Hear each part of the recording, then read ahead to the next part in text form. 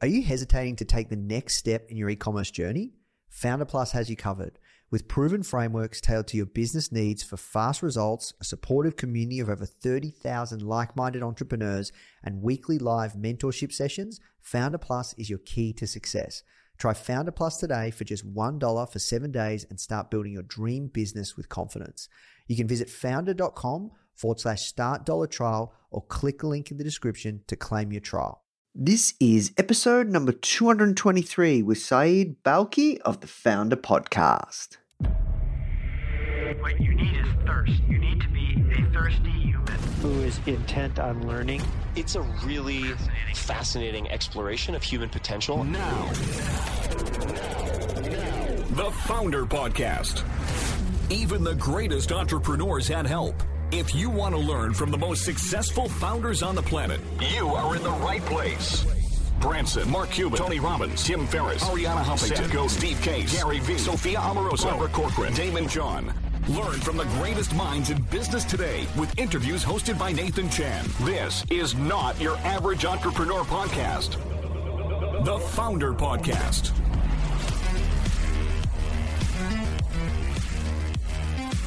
Hey guys, thank you so much for tuning in. Before we start today's episode, I just want to let you know that our goal at Founder is to help entrepreneurs succeed however we can by giving away high quality content in the form of interviews, blog posts, podcasts, YouTube videos, you name it. We put out so much content to help you.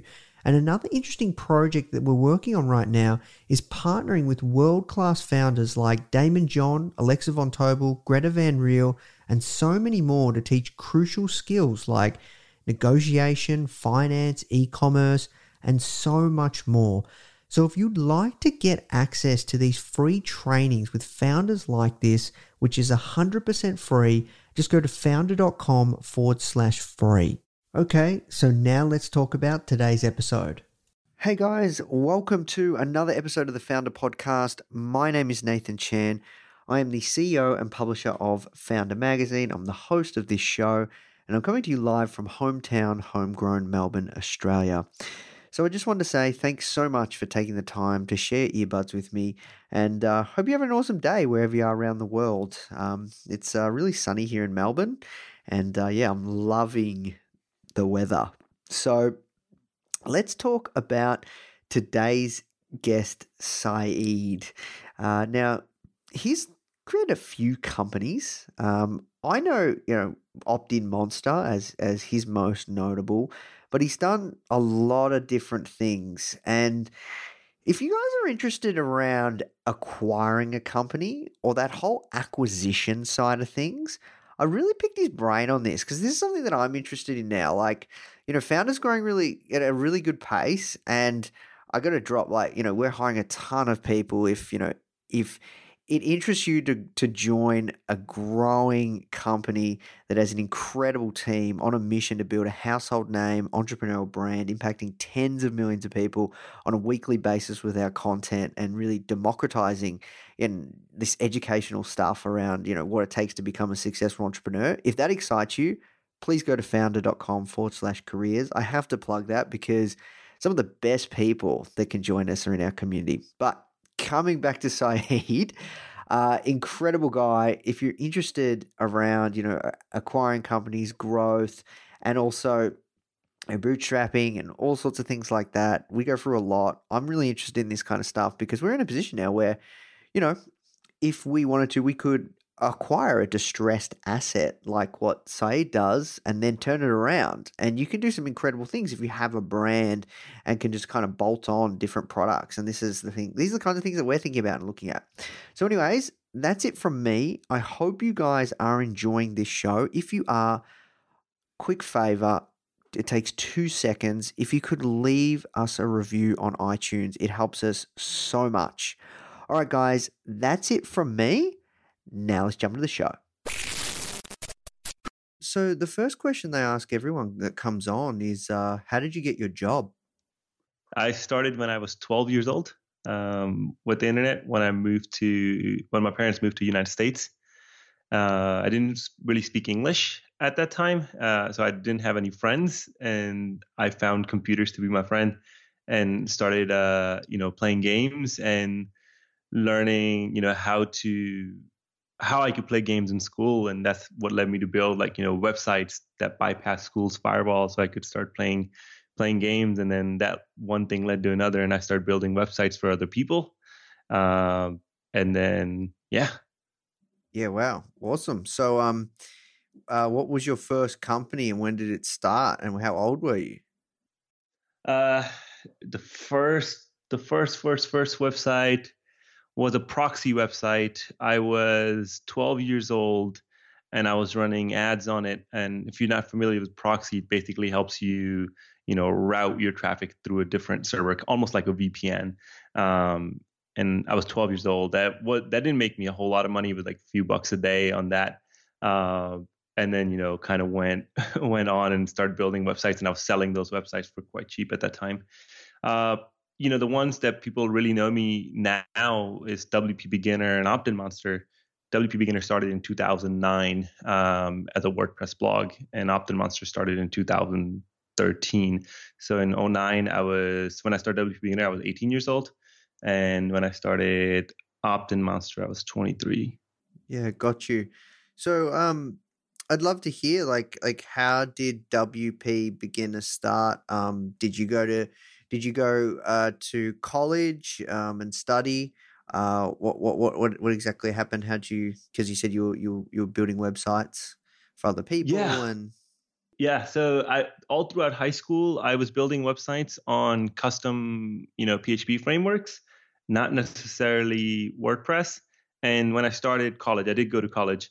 When I started college, I wanted to get rid of a lot of those clients that I had, and I wanted them to switch to a platform where they could just maintain their own website so they're not pinging me or one of my guys.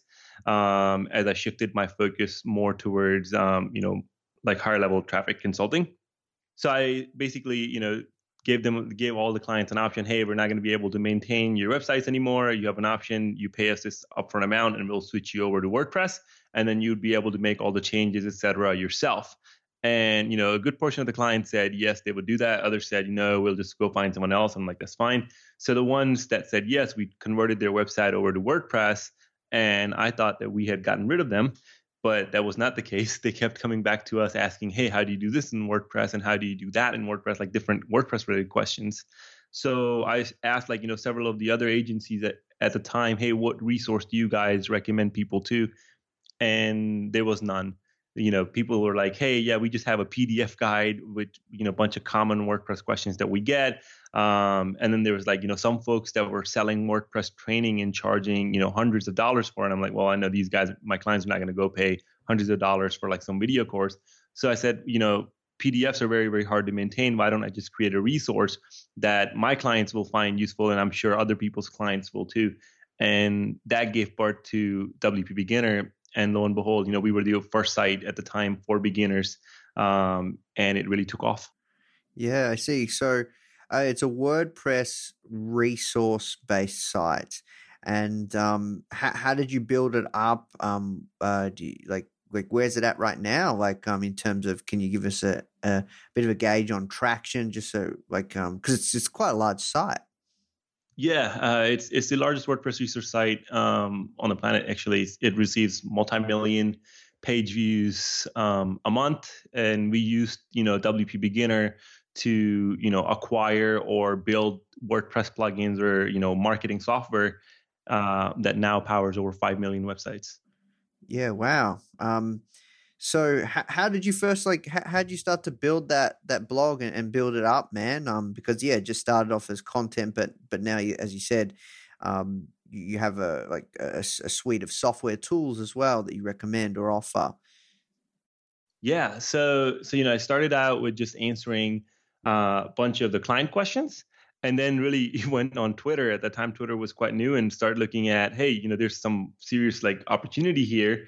Went on Twitter search and just looked at what questions people were asking about WordPress. So, if you go on search.twitter.com and click on the advanced thing, you can type in any keyword, and then there's a checkbox underneath that says question. And what that does, it lets you search tweets based on, the ones that are questions. So I said, hey, show me all questions on Twitter that are about WordPress. And at that time, Twitter really didn't have much spam. It was, just like people's tweet and not bot tweets.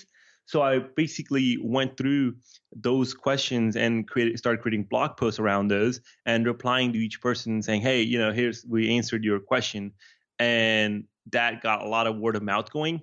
I also used dig.com. I'm not sure if you're familiar. Back then, it was similar to Reddit, but way bigger than Reddit at the time. And I had like power user profiles on Dig for my marketing side of the business.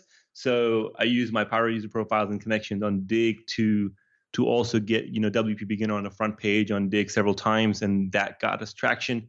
And really, we were the first of its kind. So a lot of other agencies, freelancers, and developers started recommending WP Beginner to their clients because we were doing the work for them. And then that led to other people started recommending WP Beginner, like other bloggers. Let's say Darren Rouse from ProBlogger started recommending WP Beginner, for people who were looking for technical help, because he was talking about blogging and blogging strategies. And, other influencers like Darren and several of my other friends in the affiliate space started recommending WP Beginner. So, we started building quite a huge following, and, people would come to us looking for suggestions on which is the best software or plugin to do X, right? And that was a huge opportunity for us, or which is the best theme to do X. So we started partnering with different theme companies and different plugin companies. And, I started doing this annual census with our audience. Once a year, would ask, hey, what if you could have us build one thing, what would it be? And people would say, hey, I would like for you to build an opt-in software or a contact form software or what have you. And we basically went from there and started building. Because I had a team, we built Opt-in Monster, a sharing plugin. Those were some of the top requests, and that started getting a lot of traction. We're like, hey, this is WP Beginner could serve to make a lot more money for us by just funneling the leads to our software side of the business. So then I went on and acquired gallery software for photographers, Enviro Gallery and Soliloquy, because our users wanted it, and that turned out to be quite well. Then we built a contact form because people wanted a contact form software, because apparently there weren't enough. I mean, I thought there were enough contact forms, but people were like, no, none of them are easy, et cetera, et cetera. So we did, a bunch of client interviews or user interviews and get their thoughts on what's not easy about it. And then we went out and built WP Forms, and now that's running on over 1 million website. Then we acquired another solution for Google Analytics because people said, hey, it's really hard for us to connect WordPress to Google Analytics and do it properly. So, I went out and looked at different solutions in the market. The most popular one was by Yoast. And I approached Yoast, and it was the right timing for them. And they sold us Yoast Analytics, and I rebranded it to Monster Insights. And that runs on about 1.9 million sites now. So, that it was one thing led to another, but really taking what our users wanted and just giving it to them. Yeah, amazing, man. This is really interesting. So, quite a few questions here.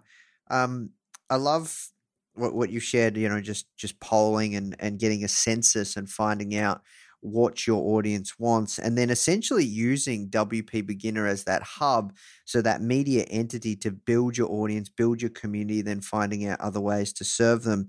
Just coming back on WP Beginner, just out of curiosity, how much content were you posting, or do you post right now on the site, and obviously to build its traction and maintain it?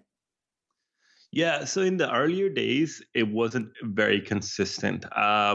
We would average one content piece a day on the business days, but there would be time when we would skip a day in the beginning and then just have 3 or 4 pieces on one day, just because we were basically looking on Twitter and seeing, oh, there's a bunch of questions today that we can answer, and we would just go answer it on the blog.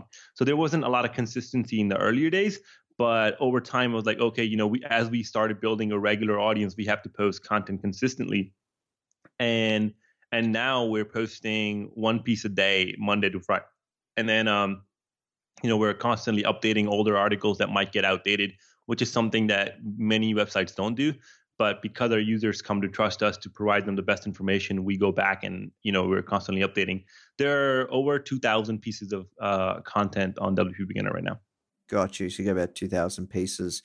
Awesome. And, you've mentioned that you acquired a few different software companies. So first thing I'm curious around is how big is your team when you acquire these companies? Are you bringing in the team as well inherently, and everyone's working remotely, or how does that work usually? What's the strategy there?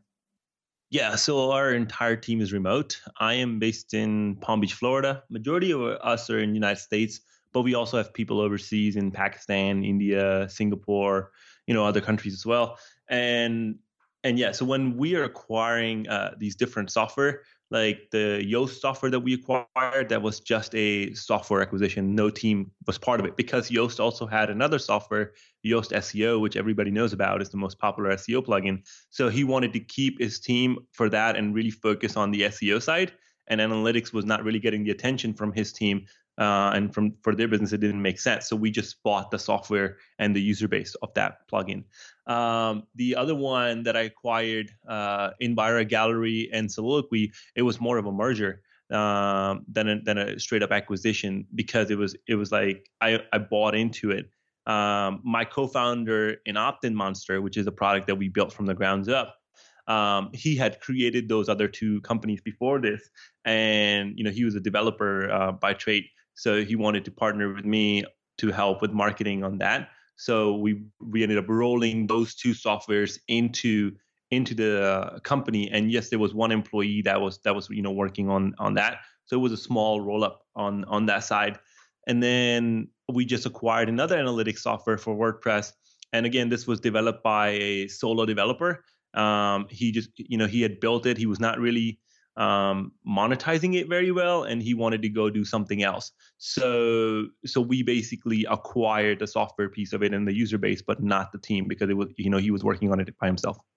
Yeah, got you. So from the sounds of it, a part of your strategy is to acquire perhaps like assets or assets that are not maybe performing as well as they could, or you've got, or they lack, like there might be a good piece of software but doesn't really have a significant user base, but you guys have a massive user base because you've got that hub with WP Beginner, and kind of just seem to bring on these tools. Is that a good? Yeah, absolutely. Yep. Okay. So yeah, that's a very good point. We're looking at pretty much like value investing, except on the software side. We look at software that has a lot of value for our readers, but the value is not being fully leveraged by the existing company that's running it, and we just go in and try to make a deal that happens because we know what we can do with it. Yeah. Well, I wouldn't call it a distressed asset, but it's an underutilized asset. Correct. Yeah. So basically, part of your strategy, like how do you value these plugins? Like obviously, I know SaaS, you can get a multiple revenue of 7 to 15x. How are you valuing these plugins? Yeah, so WordPress plugins don't trade at a SaaS multiple. Yes. Why? Primarily for the biggest reason is that SaaS is monthly recurring revenue, and most WordPress plugins, because WordPress is still a relatively new-ish economy. Like it's maturing, but it's not like as mature as SaaS. WordPress plugins are downloadables, so one can download it and never renew the subscription. Okay. Kind of like think like Adobe Photoshop. If you had Adobe Photoshop, let's say whatever 4.0, 5.0, one of the older versions, right? You downloaded it, you paid one time, and then you didn't upgrade for 2 years or 3 years. So the recurring is not as predictable. And WordPress companies in the earlier days didn't even have automatic recurring billing. So because these are run by developers who, and it was they're usually first rodeo to business. So that's why WordPress companies don't trade at a SaaS multiple, because they don't have recurring revenue. Now, some of them do, right? The more sophisticated WordPress businesses do have predictable monthly recurring revenue, and they will trade at that level. But the ones that we are acquiring are underutilized, often don't have significant revenues. So multiples are, quite attractive for us. Yeah. Can you give us, are you doing a model of revenue, EBITDA? Like, can you give us kind of a gauge? Just out of curiosity, man. Yeah. It really, really varies per deal. Like, for example, we bought Exactmetrics, which it was formerly called Google Analytics Dashboard for WordPress. The plugin made no money. Okay. So you can't really value it based on EBITDA or any revenue trait because it had no revenue. What it had was over 1 million users on it. So how did you value it? On users, software? We valued it, of course, on what we could do with it, but not to full potential, obviously. And yes, we did give a multiple on the number of installs, but really I'm not at the discretion to share the numbers on the acquisition numbers. Yeah, of course. But it's like, it's the highest price we were willing to pay and the lowest price the seller was willing to accept. Let's put it that way. Okay. All right. Yeah, no, this is interesting, man. So, you said that a lot of WordPress plugins, I know we're getting quite technical, but just out of curiosity, don't really trade at like a SaaS level valuation. Or I've always wondered, like, I looked at Thrive Themes. We literally installed Thrive Themes for Founder just for various reasons. And I was looking at it and I was like, they're giving me like a $19 for a one-off license. Like, why isn't this recurring? And then I saw that they do have another option, which there is a recurring option. But yeah, like why is that? Because there are some plugins that I do see that are recurring. Like, yeah, so I'm really curious why don't people do that? It has to do with a little bit of technical and a little bit of the the rules around WordPress. So when you build a WordPress plugin, you're not really making it. Most people, at least, don't make it connect with their host server. Versus a SaaS application, you're connecting with an API. You're connecting with something that's giving you all the stuff. WordPress, with us being a self-hosted platform, everything is running from your website. So the cost to run a plugin or whatnot is zero for almost zero for, technical costs. Is almost zero for the business. Their main cost is, future development and support. Not necessarily, how much of bandwidth it was going to cost. That never comes into question. And because it's a lot easier to just build a downloadable software, often WordPress companies don't think about building a hosted solution offering APIs and SaaS like that they can charge recurring subscription for. So that's number one reason. The other reason is, you can say, you can technically lock the plugin with just a key and never connect it to SaaS. While you could do that, that's not allowed by the WordPress Foundation because WordPress is licensed under GPL, which means that the user should have the freedom to use your software however they please. So the only way for you to really lock the software is to offer your service behind a SaaS portal like we do at OptinMonster, right? So OptinMonster is an app, and our WordPress plugin is just a connector for our app. Does that make sense? So like if you had a live chat company, your live chat offering is an app. The WordPress plugin just embeds the code on your website. Yes, yes. So like that's Hotjar, I think, do something exactly like that. Yeah. You can take Hotjar, for example. That's an app, and their WordPress plugin just embeds the code. Versus if you were getting Thrive Themes, you're getting everything in a download, right? So technically, you don't really have to renew it to keep that. Of course, like let's say WordPress updates, and now for some reason one of the aspects of Thrive is not working. Well, you don't have access to updates unless you pay them. So that's the model that WordPress has gone. More and more WordPress companies are becoming sophisticated and are able to tie their services to an API, so then they can kill off the access if once the license expires. But it's a tricky balance. So for you, with all these software, different services that you're acquiring, are you going for that model, recurring with which offering recurring revenue plans, no one-off plans, or what's the play here? What's the strategy? Or are you going to keep acquiring more and more and then offer some sort of recurring revenue for the whole bundle with your whole kind of everything you need WordPress resource? Or Yeah, so there's few ways you can mitigate in the WordPress ecosystem to make recurring revenue. The easiest thing is to have automated billing, right? So if you like, which most companies don't do, by the way, which is surprising, right? You buy a plugin, they will actually ask you to renew manually. We have That's automated crazy. renewing, right? Yeah. So most people, majority of the people would never cancel that subscription, so they will continue to renew because it's automated billing. The other thing that we are doing is, yes, we are finding ways to connect our offering to an API as SaaS so that we can kill, some of the features that connected to our API, which means that those features will not be available once your premium license expires. For example, Monster Insights is one of the plugin that we bought from Yoast and rebranded it to Monster Insights. It helps you connect with Google Analytics and basically send all the data to Google and then bring all the data back. While if you were to not renew your license, let's say after a year, while Monster Insights will continue to send all the data to Google Analytics, but you will not be able to see the reports inside your WordPress dashboard, which is one of the main reasons why people use Monster Insights, because they don't want to learn Google Analytics. They just want simple stats that are right inside their WordPress dashboard. Well, they won't have access to that because that is coming from our API.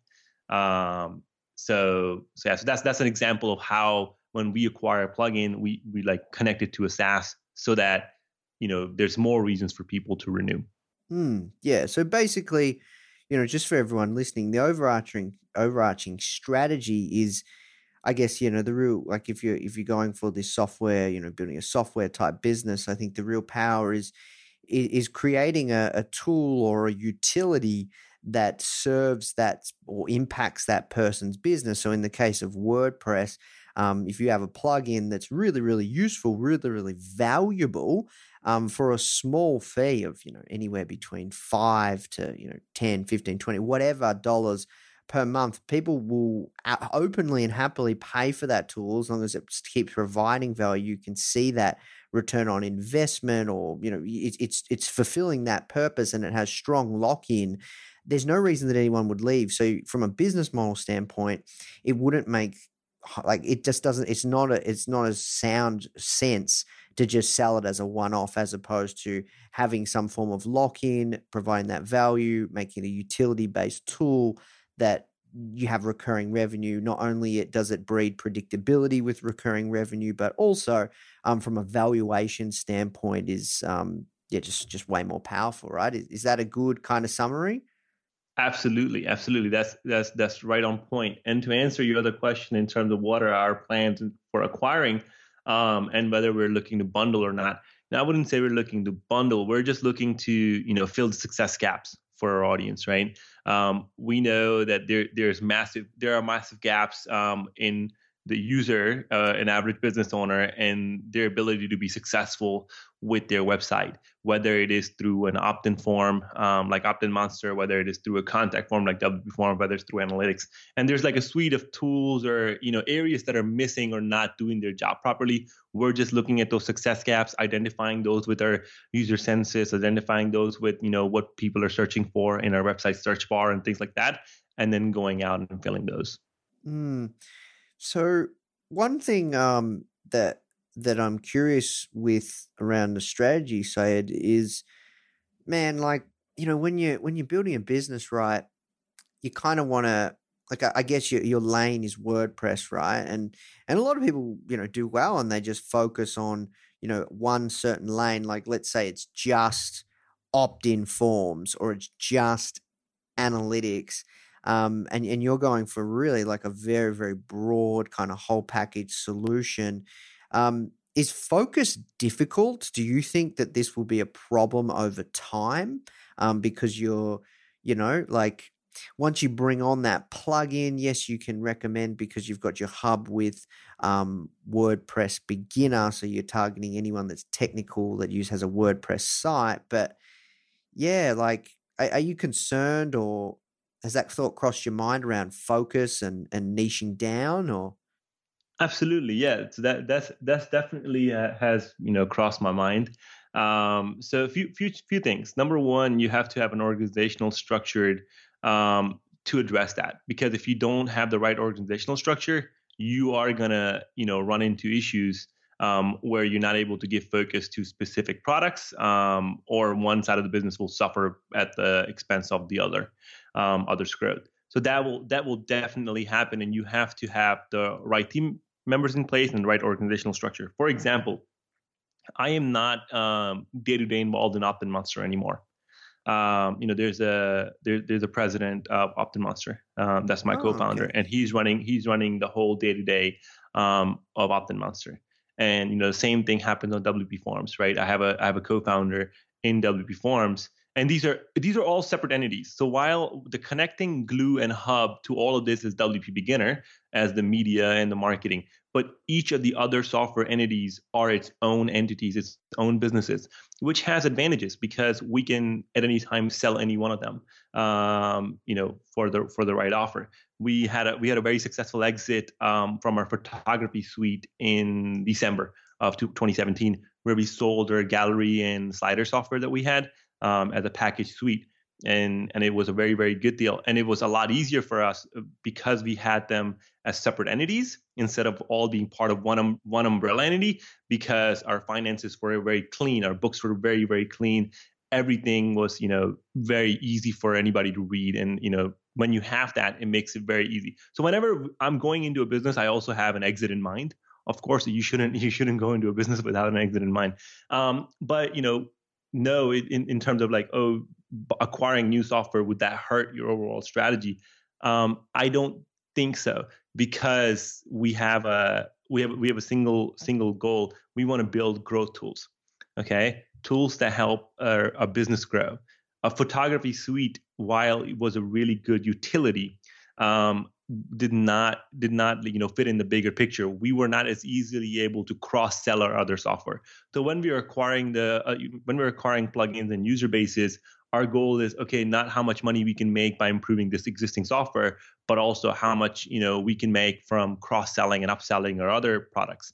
And so what with our future acquisitions, we're going to be staying within a small niche, which we believe is the opportunity right now. Yeah, growth tools. Yeah, I like that. That makes sense. So that brings more sense to that.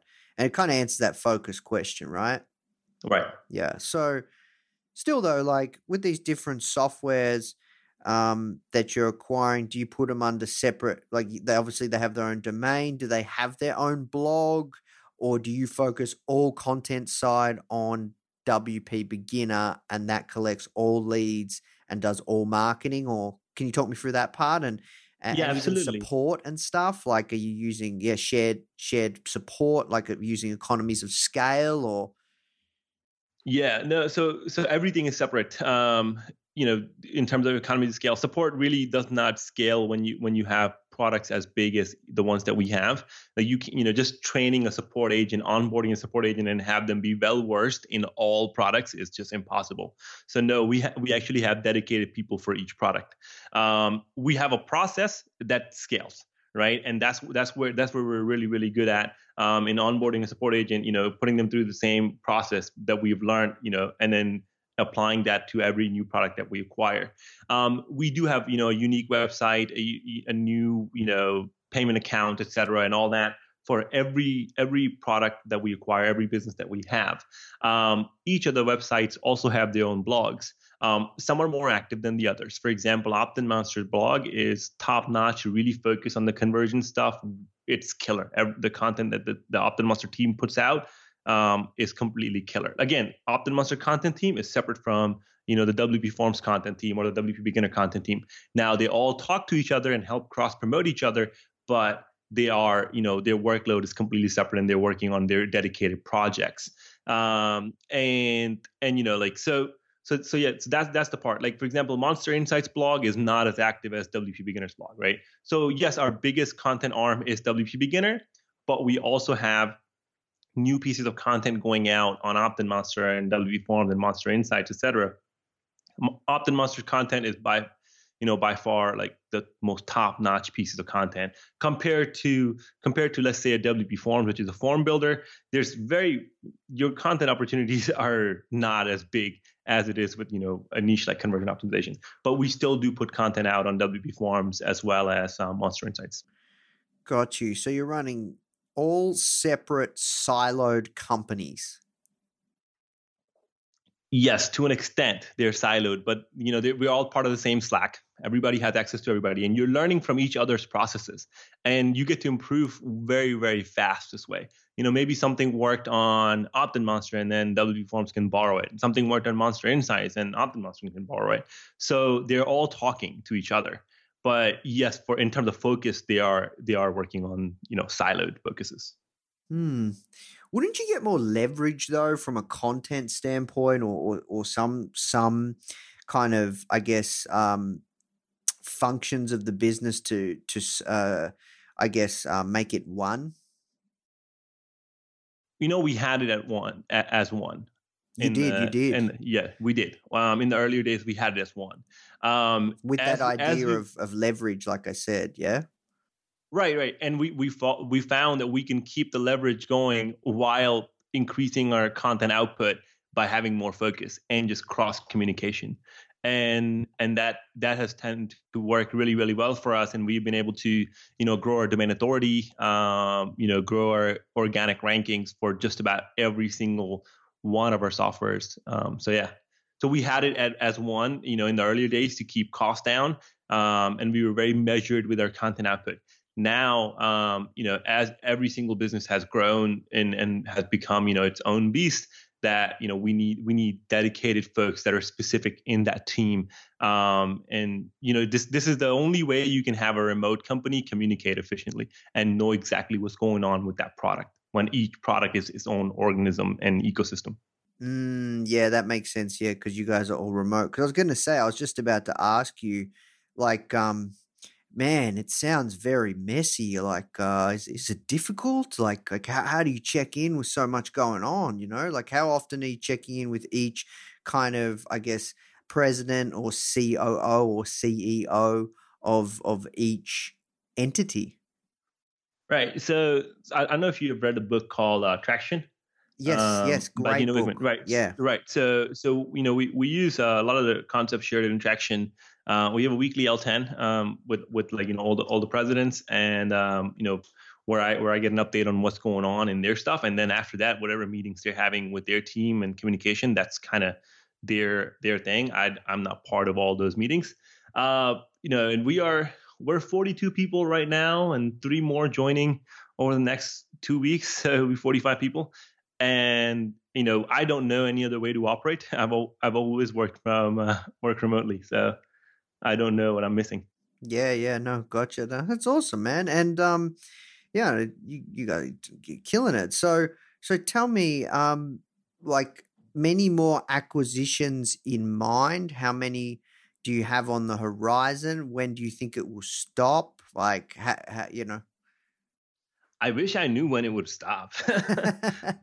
but yeah, we're not like the type of company that say, oh, we have to commit to buying this many companies, right? That's not our way of doing it. We are always in the market looking for the best deal. We make few bets, but big bets, and where we see the return is going to be immense.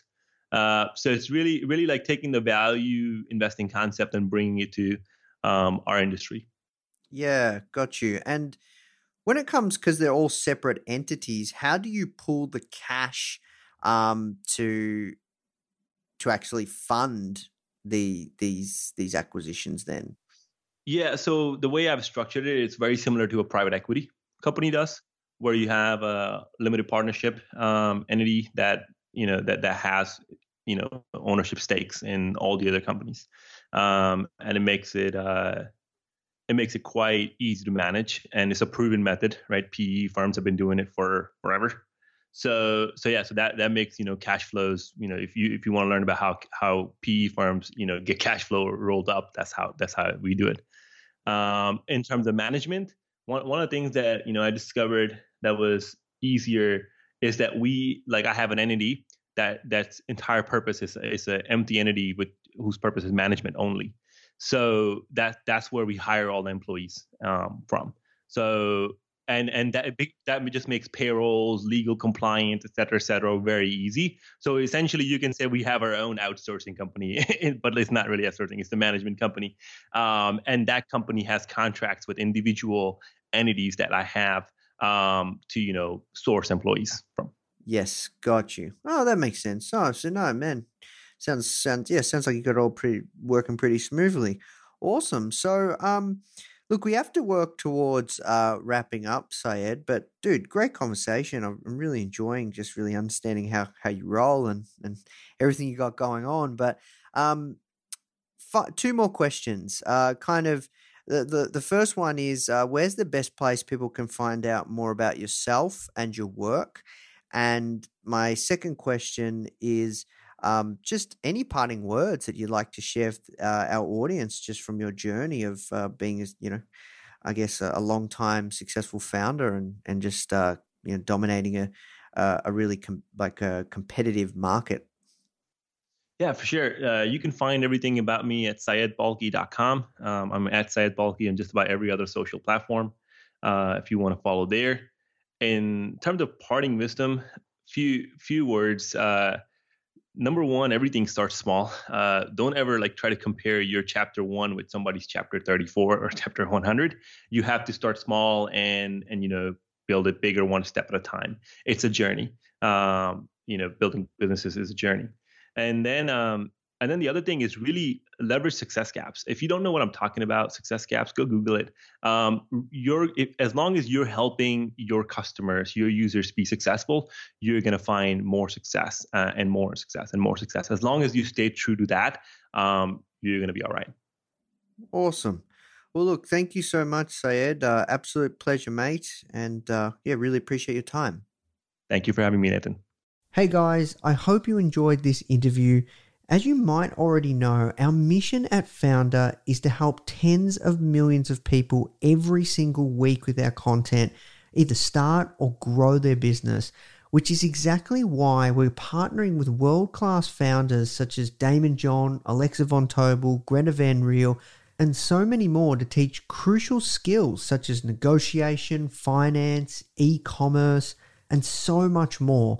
So if you'd like to get access to these free exclusive trainings, please go to foundr.com/free.